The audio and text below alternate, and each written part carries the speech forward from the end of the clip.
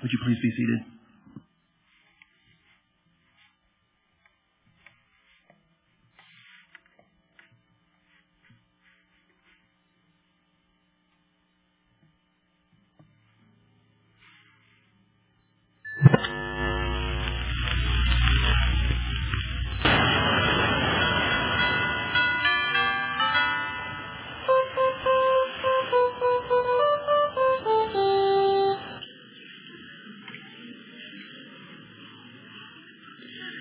Well, you survived Thanksgiving, I see. How many of you are on at least day 3 of eating leftover turkey? Yeah, we wound up not hosting Thanksgiving this year. We were going to. We went to Oklahoma to see family, which turned out to be great because then I didn't have to bring home leftover turkey. Because, I could absolutely do without turkey for Thanksgiving. I'm just going to call it. It's the most overrated food on the planet, okay? So we came back yesterday. Some of you are getting ready to walk out. I made some people mad. I haven't even started. And I've got people upset. This is us. Within 1 minute. That's good. We had a birthday party for our middle child, Amala, yesterday, and I did what Kansas City folks should do for Thanksgiving. Fired up the smoker, had some pulled pork and some chicken and some ribs, and that's how we're supposed to do it, right? That's what we're thankful for. But we're glad to see you here. It is now past Thanksgiving, and even though it's not December yet, we can officially say it's now Christmas time. So now you can get the Christmas trees out, you can put the lights up, you can get Michael Bublé off the shelf and start playing the music. That's what we do this time of the year. Buckle up, the next 4 weeks are going to be busy, right? We've got everything. Christmas parties, Christmas parades. The Christmas music is already starting to filter out. And yes, of course, Christmas movies are out there. We're starting a new series today to go along with those called Christmas at the Movies. And over the next 4 weeks, we are going to dive into some of our favorite Christmas movies. Brad and I went through this, and if you know Brad at all, he's not a Christmas movie guy. He was trying his hardest to figure out how he could fit Napoleon Dynamite into the series. Or a zombie movie. I said, you know what? You do whatever you want to do with that. But we're excited about this series because I love Christmas movies. I love watching them. I do refrain. I don't watch them all year long. I love to watch them. And we can pull a lot out of these movies.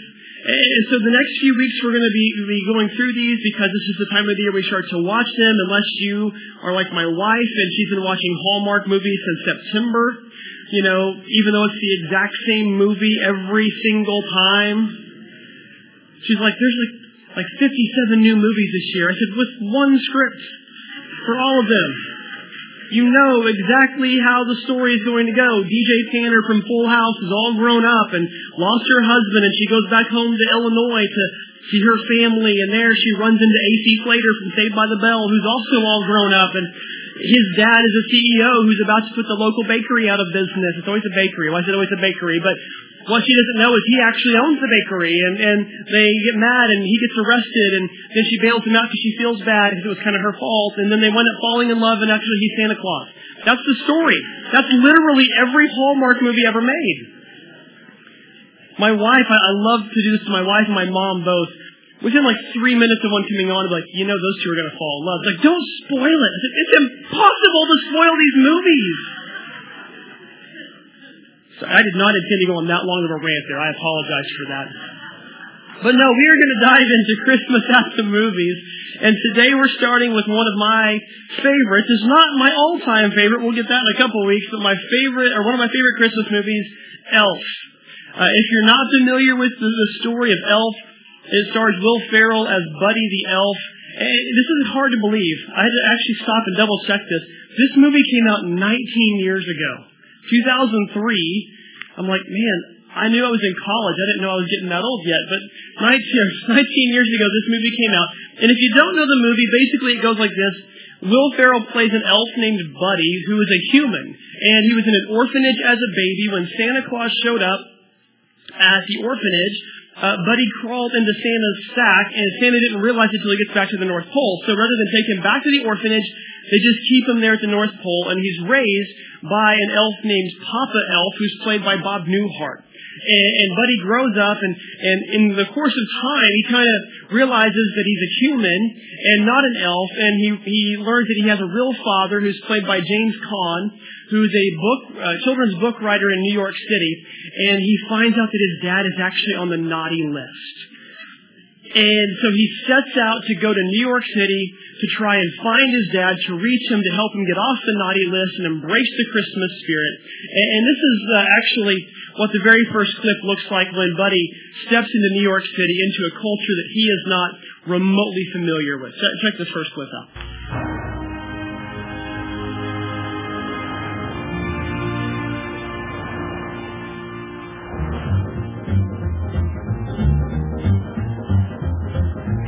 Every time it rains, and it's from heaven.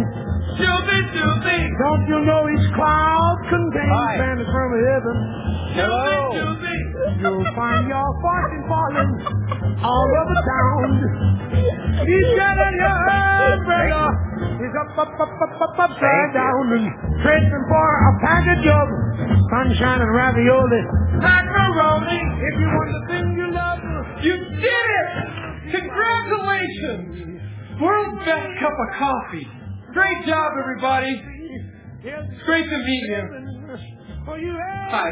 Now come over here, boy.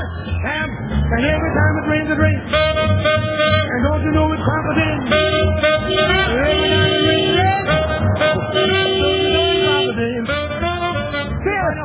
Sit. Look, all of it down. Make sure that your umbrella. Because the downs we live up. How about those hills of white? He's a lama hunglies. Zumbalooza zumbaloos. Oh, boss, my boy, sorry. Yeah, Baba, ha, boy. Ooh, Baba, ha, that. I knew I'd get you. Let's go.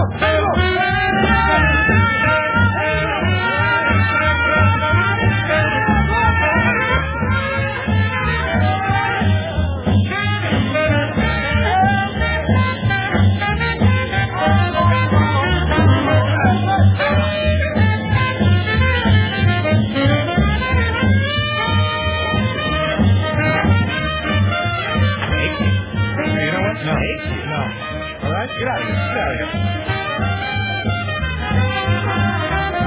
And you'll find your fortune falling all over town. Yes, friends from heaven.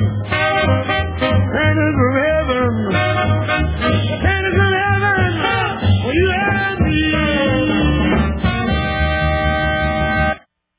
You can see Buddy is a total fish out of water. I mean, he has no idea what New York City is all about. If you've ever been to Manhattan, you kind of understand some of the people Buddy's interacting with. Right? I love the scene in the coffee shop when he's congratulating them and they just look at him like, it's just coffee, you know. But I love the scene, especially as it follows, where he gets in the elevator and he pushes all the buttons. In the Empire State Building, he pushes every floor button. It just looks like a Christmas tree, and then he gets off the elevator. That's Buddy. He just finds happiness. He finds joy everywhere that he goes. And you'll hear Buddy throughout the movie say lines that kind of exemplify that joy, like what I'm wearing today. I love to smile. Smiling's my favorite. Or I love it when he answers the phone with Buddy the Elf. What's your favorite color? He just has this incredible joy in his heart. And part of that is because he lives by what they call the Elf Code, which is the best way to spread Christmas cheer, singing loud for everyone to hear. And you'll see many times throughout the movie, Buddy, when things get difficult, he just starts singing a Christmas song.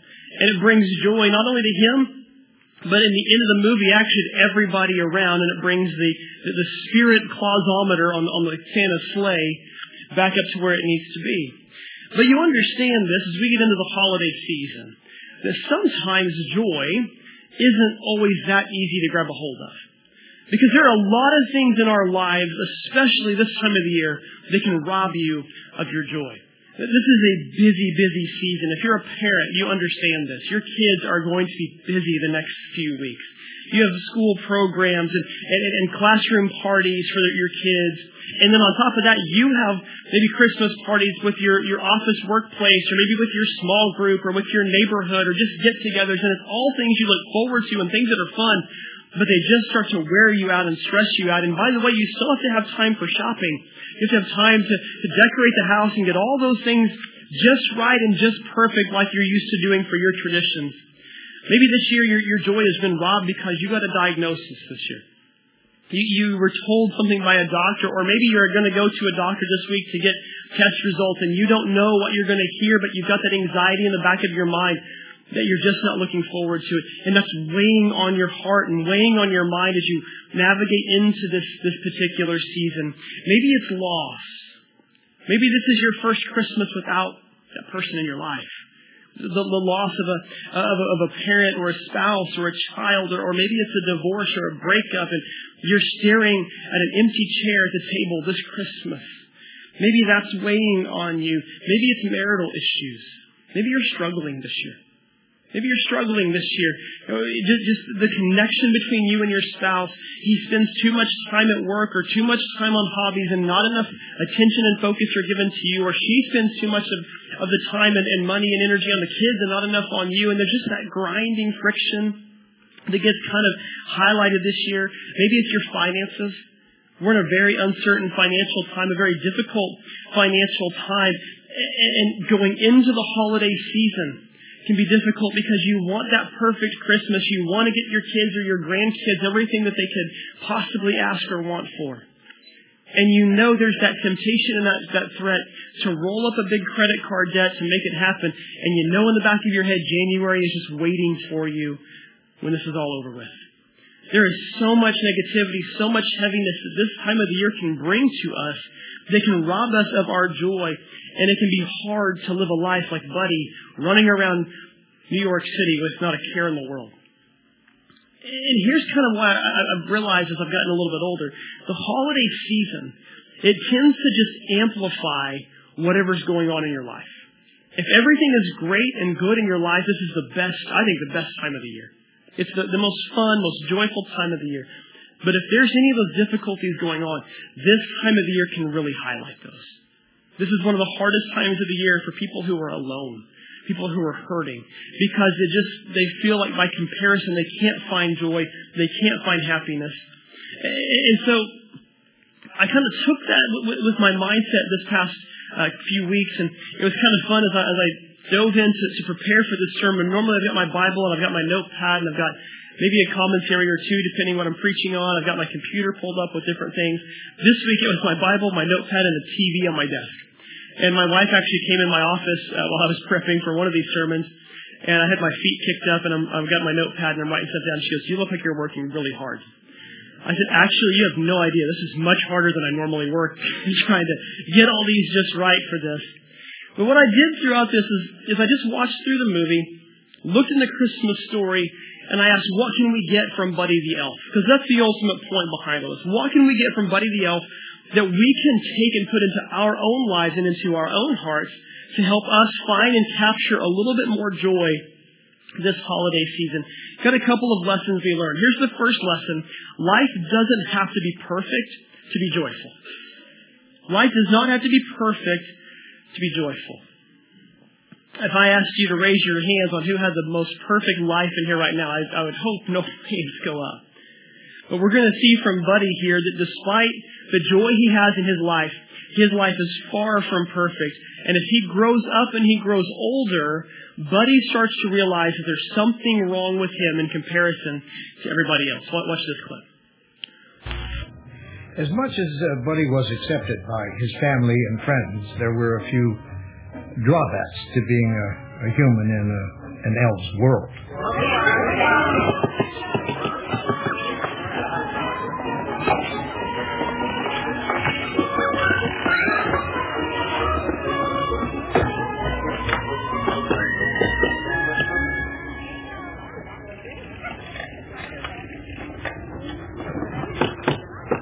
Hey, Ming Ming.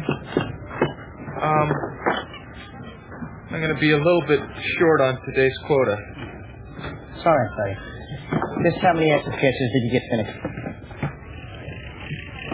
Come on, buddy. How many? I made 85.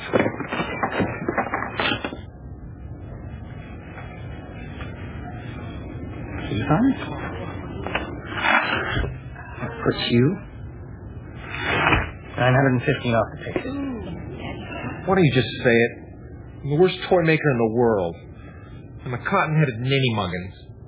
No, buddy, you're not a cotton-headed ninny-muggins. We all just have different talents, that's all. Seems like everyone else has the same talent except for me. You have lots of talents. Special talents, in fact. Like, special talents? Hey, you changed batteries in a smoke detector? Sure did. AAA.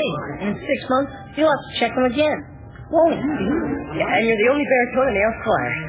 You bring us down a whole octave. In a good way.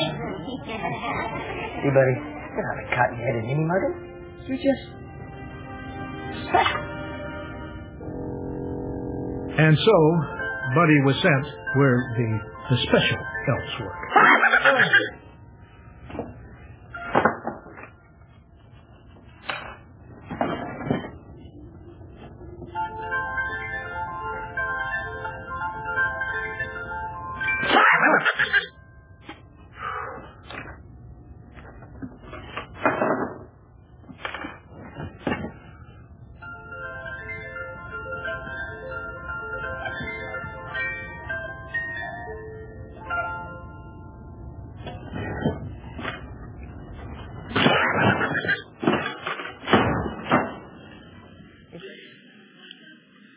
Now, if you're a Christmas movie buff, you might notice that the head elf there, Ming Ming, is played by the same guy who plays Ralphie in A Christmas Story, all grown up.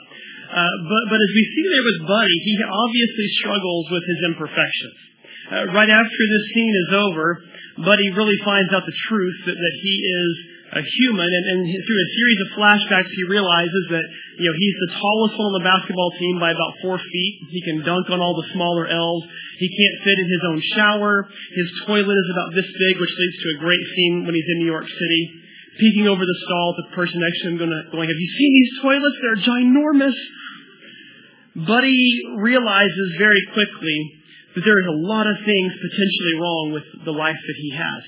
But as we saw in the first clip, where he's running through New York City happy and full of joy, that actually comes right after the one we just now watched. That's the next scene in the movie, where Buddy gets sent on a special mission by Santa to try and go find his dad.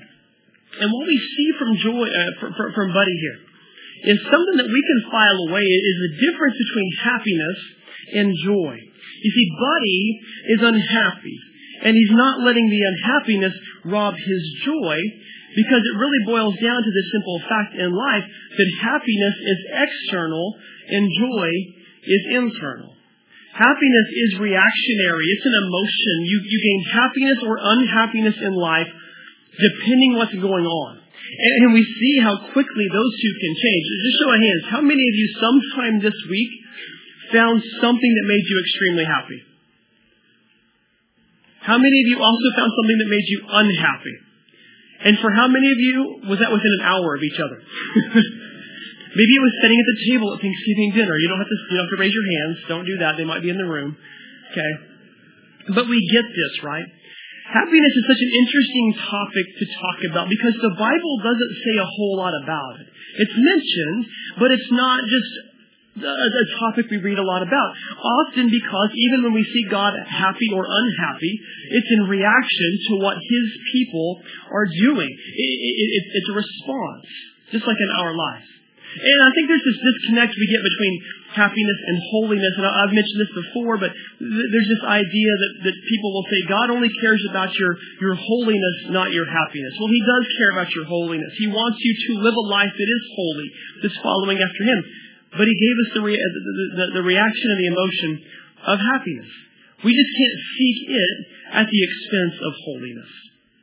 And I think the main reason we need to remember that is because happiness is temporary. You all just told me a moment ago that many of you were happy, and then at some point later you were unhappy. That's life. That's the human experience, that happiness is fleeting. It only hangs on for a little while. But joy, on the other hand, is different.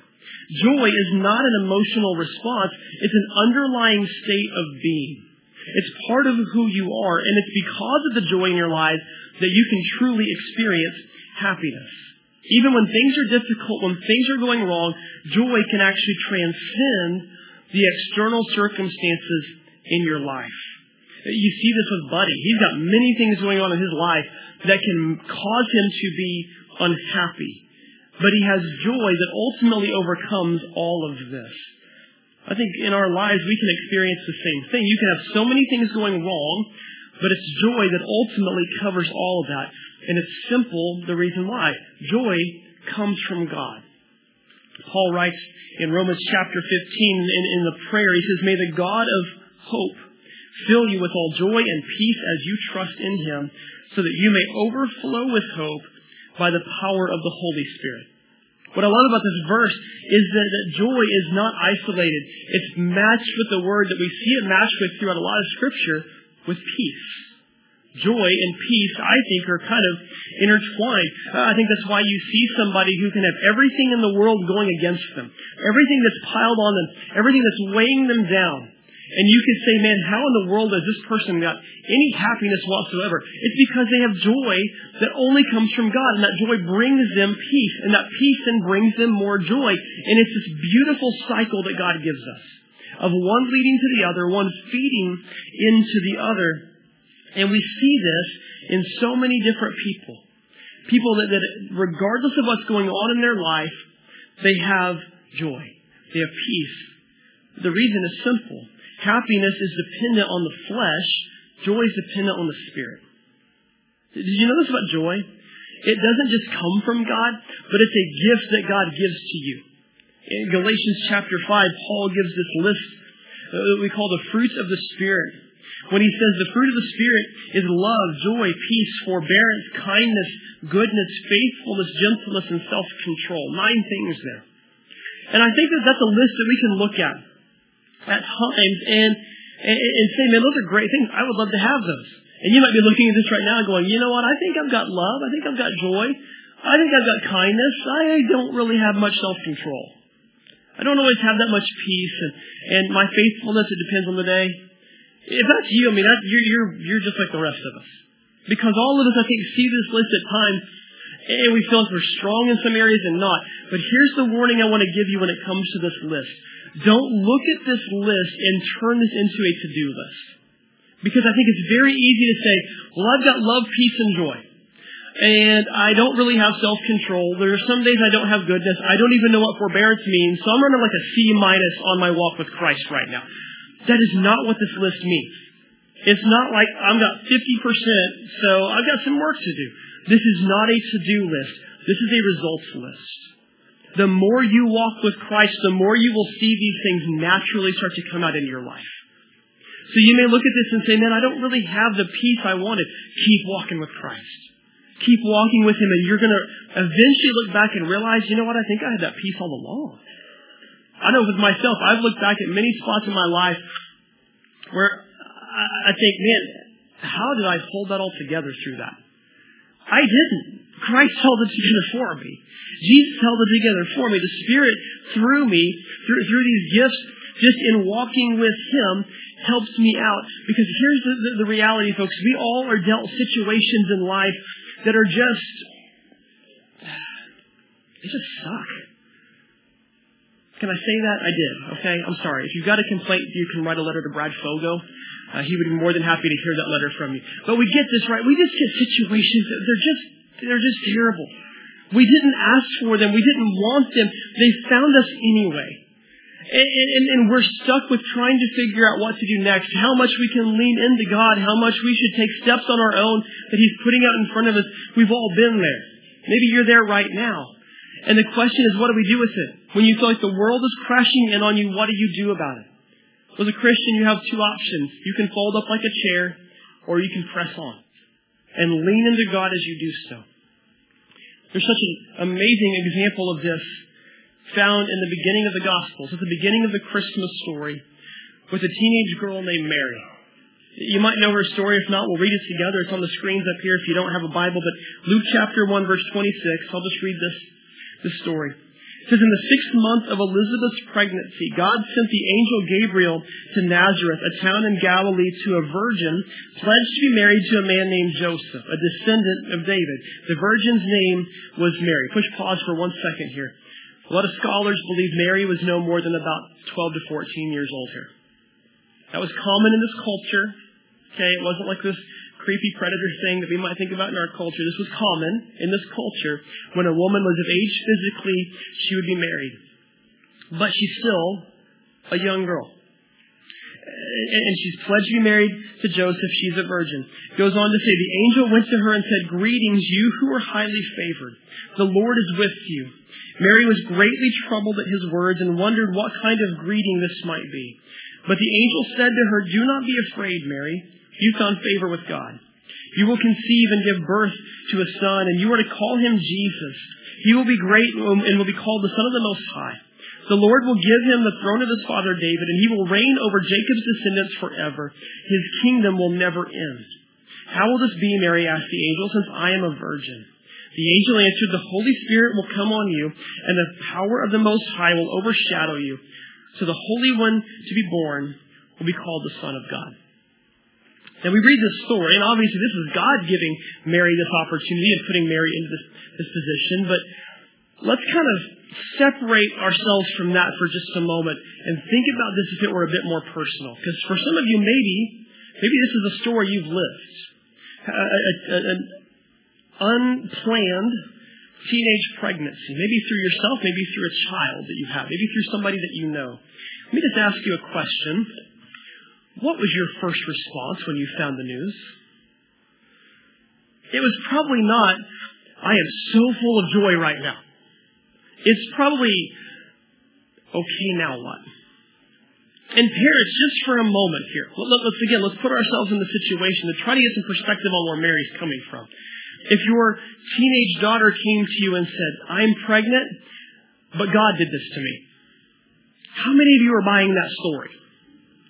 Or guys, if your fiance came to you, "I'm pregnant, but God did this to me," how many of you are buying this story? I can count on 0 fingers how many of you would buy that story. Okay? Mary is suddenly, immediately a teenage outcast. And thankfully we read in Matthew's account that the angel visits Joseph and reassures him, because Joseph was ready just to walk away, to divorce her and leave her and let her be. Mary is a teenage outcast immediately. But look at Mary's response. In verse 46, it says, "Mary said, 'My soul glorifies the Lord.'" She doesn't get angry. She doesn't get frustrated. She doesn't get scared. She says, "My soul glorifies the Lord, and my spirit rejoices in God my Savior, for he has been mindful of the humble state of his servant. From now on, all generations will be blessed, for the Mighty One has done great things for me. Holy is his name." Mary turns this news that could have been devastating news to her into joy. How? Because she understands that all of this, the joy, the peace, all of it, comes from when you surrender yourself to God and let him have control over your life and guide you and lead you. That is when you're able to take those terrible, yucky circumstances and flip them into hope and promise and joy and peace that only comes from God. That's how you transcend all of the stuff, the physical that could lead to unhappiness, and find peace and joy in the midst of it. Again, happiness is temporary. We can create happiness for ourselves and each other, but we're eventually going to run out of energy and let each other down. Mary understood that, and despite of an imperfect situation, an imperfect life, she found joy in the middle of it. Here's our second lesson we get from Buddy the Elf. That true joy in life comes when you know him. Some of you know the clip that we're about to watch here. Wow! What's this? This is the North Pole. No, it's not. Yes, it is. No, it's not. Yes, it is. No, it isn't. Yes, it is. No, it isn't. Yes, it is. No, it's not. Where's the snow? Why are you smiling like that? I just like to smile. Smiling's my favorite. Make work your favorite. That's your favorite, okay? Okay. Work is your new favorite. Fine. It's time for the announcement. Okay, people, tomorrow morning, 10 a.m., Santa's coming to town. Santa's here? I know him. I know him. He'll be here to take pictures with all the children. Yeah. Just keep your receipt. 10 a.m. tomorrow. 10 a.m. tomorrow. Santa's coming to town. Yes. You sign this for me? I know him! True joy comes from knowing Him, but his buddy quickly finds out sometimes knowing Him ultimately can lead to disappointment when you're not looking at Him and you're looking at something else instead. Watch this one.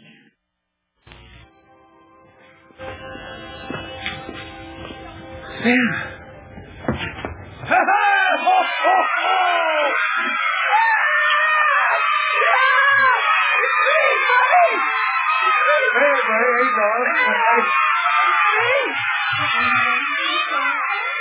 Who the heck are you? What are you talking about? I'm Santa Claus. No, you're not. Why, of course I am. You're Santa. What song did I sing for you on your birthday this year? Happy birthday, of course. How old are you, son? 4. You're a big boy. What's your name? And what can I get you for Christmas? Don't tell him what you want. He's a liar. Let the kid talk. You disgust me. How can you live with yourself? Just cool it, Zippy. You sit on a throne of lies. Look, I'm not kidding. You're a fake. I'm a fake? Yes. How'd you like to be dead? Huh? I'm kidding. You stink. I think you're going to have a good Christmas, all right? You smell like beef and cheese. You don't smell like Santa. Okay, good. Oh! He's a monster! He's a fake! He's a fake! He's a fake!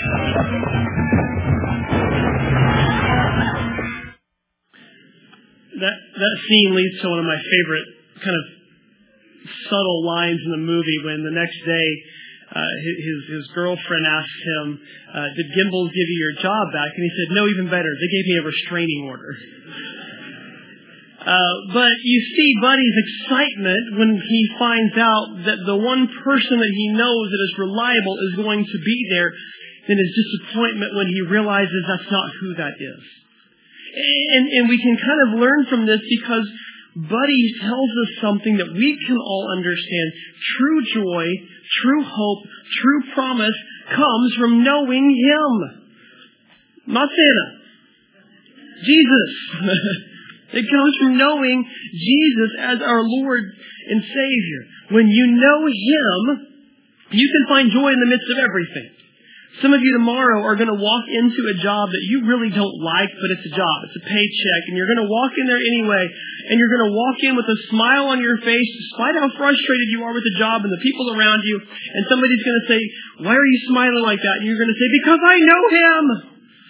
Some of you are going to go to a meeting tomorrow or deal with a difficult person in your life, and you're going to approach it with joy and peace. Why? Because you know Him. That makes all the difference in the world. When in the midst of the chaos and the noise and the busyness and everything that we deal with in life, you can boldly and proudly say, I know Him. That's good news. And Paul tells us in Romans chapter 10 why that is such good news, because he says everyone who calls on the name of the Lord will be saved. Everyone who calls on the name of the Lord will be saved. You know the literal Greek translation, the word everyone, you know what the Greek word literally translates to? Everyone. Like there's no tricks there. Everyone who calls on the name of the Lord. Even Paul, the man who wrote this, who called himself the worst of all sinners, who did damaging, disgusting, terrible things to the church and the followers of Jesus, found joy and peace in Jesus because he found out who He was and he got to know Him. A few verses before, Paul said these words in verse 9, if you declare with your mouth that Jesus is Lord and believe in your heart that God raised Him from the dead, you will be saved. There's a period that follows that sentence. There's not a footnote that you've got to go down and read some extra language there. There are no conditions. There are no demands other than what you're told to do, to take up your cross and follow Him, to surrender your life to Him, to give your heart and your soul to Him. You don't have to fill out an application. You don't have to meet a list of qualifications. You don't have to wait for God to reply to a friend request. You surrender to Him. And as Peter tells us in Acts chapter 2, that's as simple as repenting and being baptized and starting to walk with Christ. Everyone who calls upon the name of the Lord will be saved. I've kind of discovered this in my life. I've walked with God for as long as I can remember. I grew up in the church. I was officially saved and baptized when I was about 12 or 13. I can't remember if it was before or after my birthday that summer. But I've found this out. The older I've gotten and the more I've walked with Him, there are some days that are easier to walk with Christ than others. There are some days when the Christian walk is a piece of cake and other days where it feels like I'm walking into a 50-mile-an-hour headwind. And as I do this, those days when it's difficult, the more I call upon His name and declare Him Lord, it's not like it's re-saving my soul every single time. It's reaffirming and reassuring in me who He is in my life and what role He plays as I walk with Him. And it makes walking with Him a little bit easier on those days and a little bit richer on the good days too. See, here's the thing. If you don't know Christ as your personal Savior, if you can't honestly say, I know Him, Kurt, I want to invite you to know Him. Now, is the Christian walk perfect and easy all the time? Absolutely not. There are some days when temptation to sin is much stronger in my face than others. Same with you guys who have been doing this for a long time too. There are some days when trusting Him is very easy and some days when it's not as easy. And I just told you guys this. I am extremely good at standing here on this stage and telling you all to take steps in faith. I'm not always good at doing it myself. There are some days that's easier than others. That's what it's like to walk with Jesus. But here's the truth of the matter. When you know Him, you'll understand what He promised back in the Old Testament to Joshua. And again, repeated in the book of Hebrews, that He will never leave you. He will never forsake you. He will never let you out and hang you out to dry.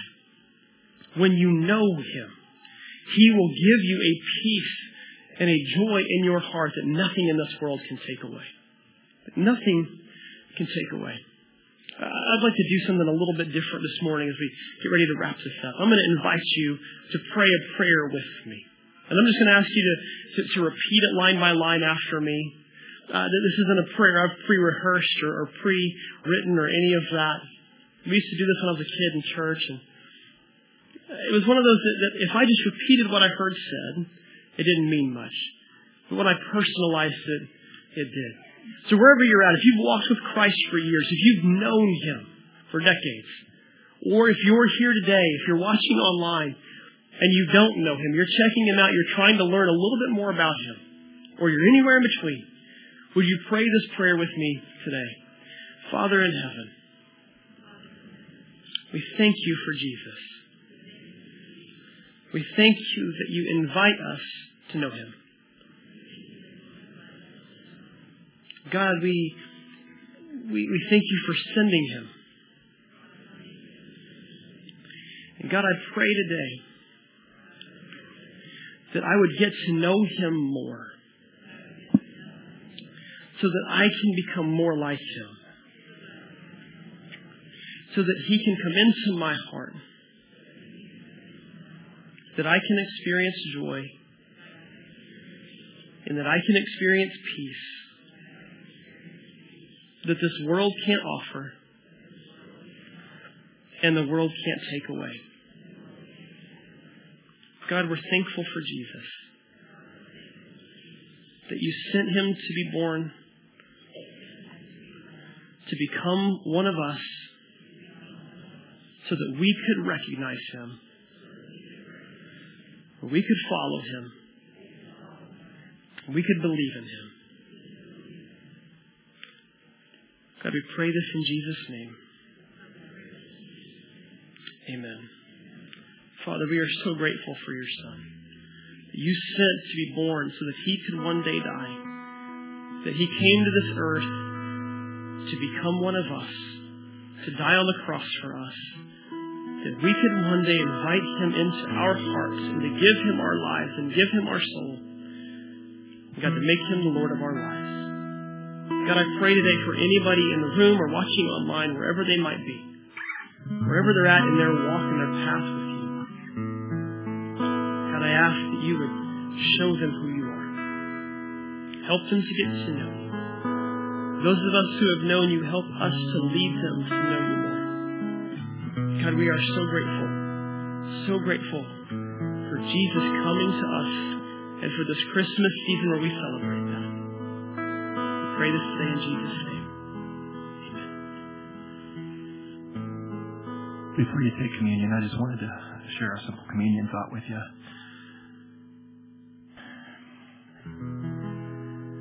And before the booze commence, hear me out. I'm not in love with Christmas music. Can I say that as a worship pastor? Can I say I really don't care for Christmas music? Who else here is with me? Is there like all right, there's like a 10% of the haters club. But I think the problem that I have with communion, and this is long before I ever became a worship pastor, is I felt like it was a lot of just going through the motions. I grew up in a small Church of Christ, and so much of what we did was tradition for tradition's sake. Have to do it. And I learned to resent that a little bit. And it's interesting to be juxtapositioned against people that miss that, love that, values that tradition. So it's just viewing it through a different lens, really. And I bring that up not to talk about Christmas music or to dog on it. But I bring it up because when we do Christmas music, I like to add some new choruses just to add new flair to it, new meaning, bring it back into a state of worship and not just something that's stuck purely in the past and doing it for tradition's sake. And I know that some of you are like, man, I wish they would cut out that new stuff and just sing the way that it should be sang, right? That's okay. We're all entitled to our opinions, but coming full circle on that thought, what I wanted to bring to you is this idea of communion. We do it every Sunday. But we don't do it for tradition's sake. What we're trying to do is trying to remember what Christ did on the cross for us and make it as real today as it was 2,000 years ago when it happened. So as we do this, don't just go through the motions. Bring real meaning behind it. If you enjoy Christmas songs, I enjoy them too now, more so than I did. I've learned to really appreciate what they are. But they're still not my favorite time of year. But it's a nice time to reset, right? So let's take communion today. But let's not do it just because it's something that we do. Let's do it because there's real meaning in remembering what Christ did on the cross for us.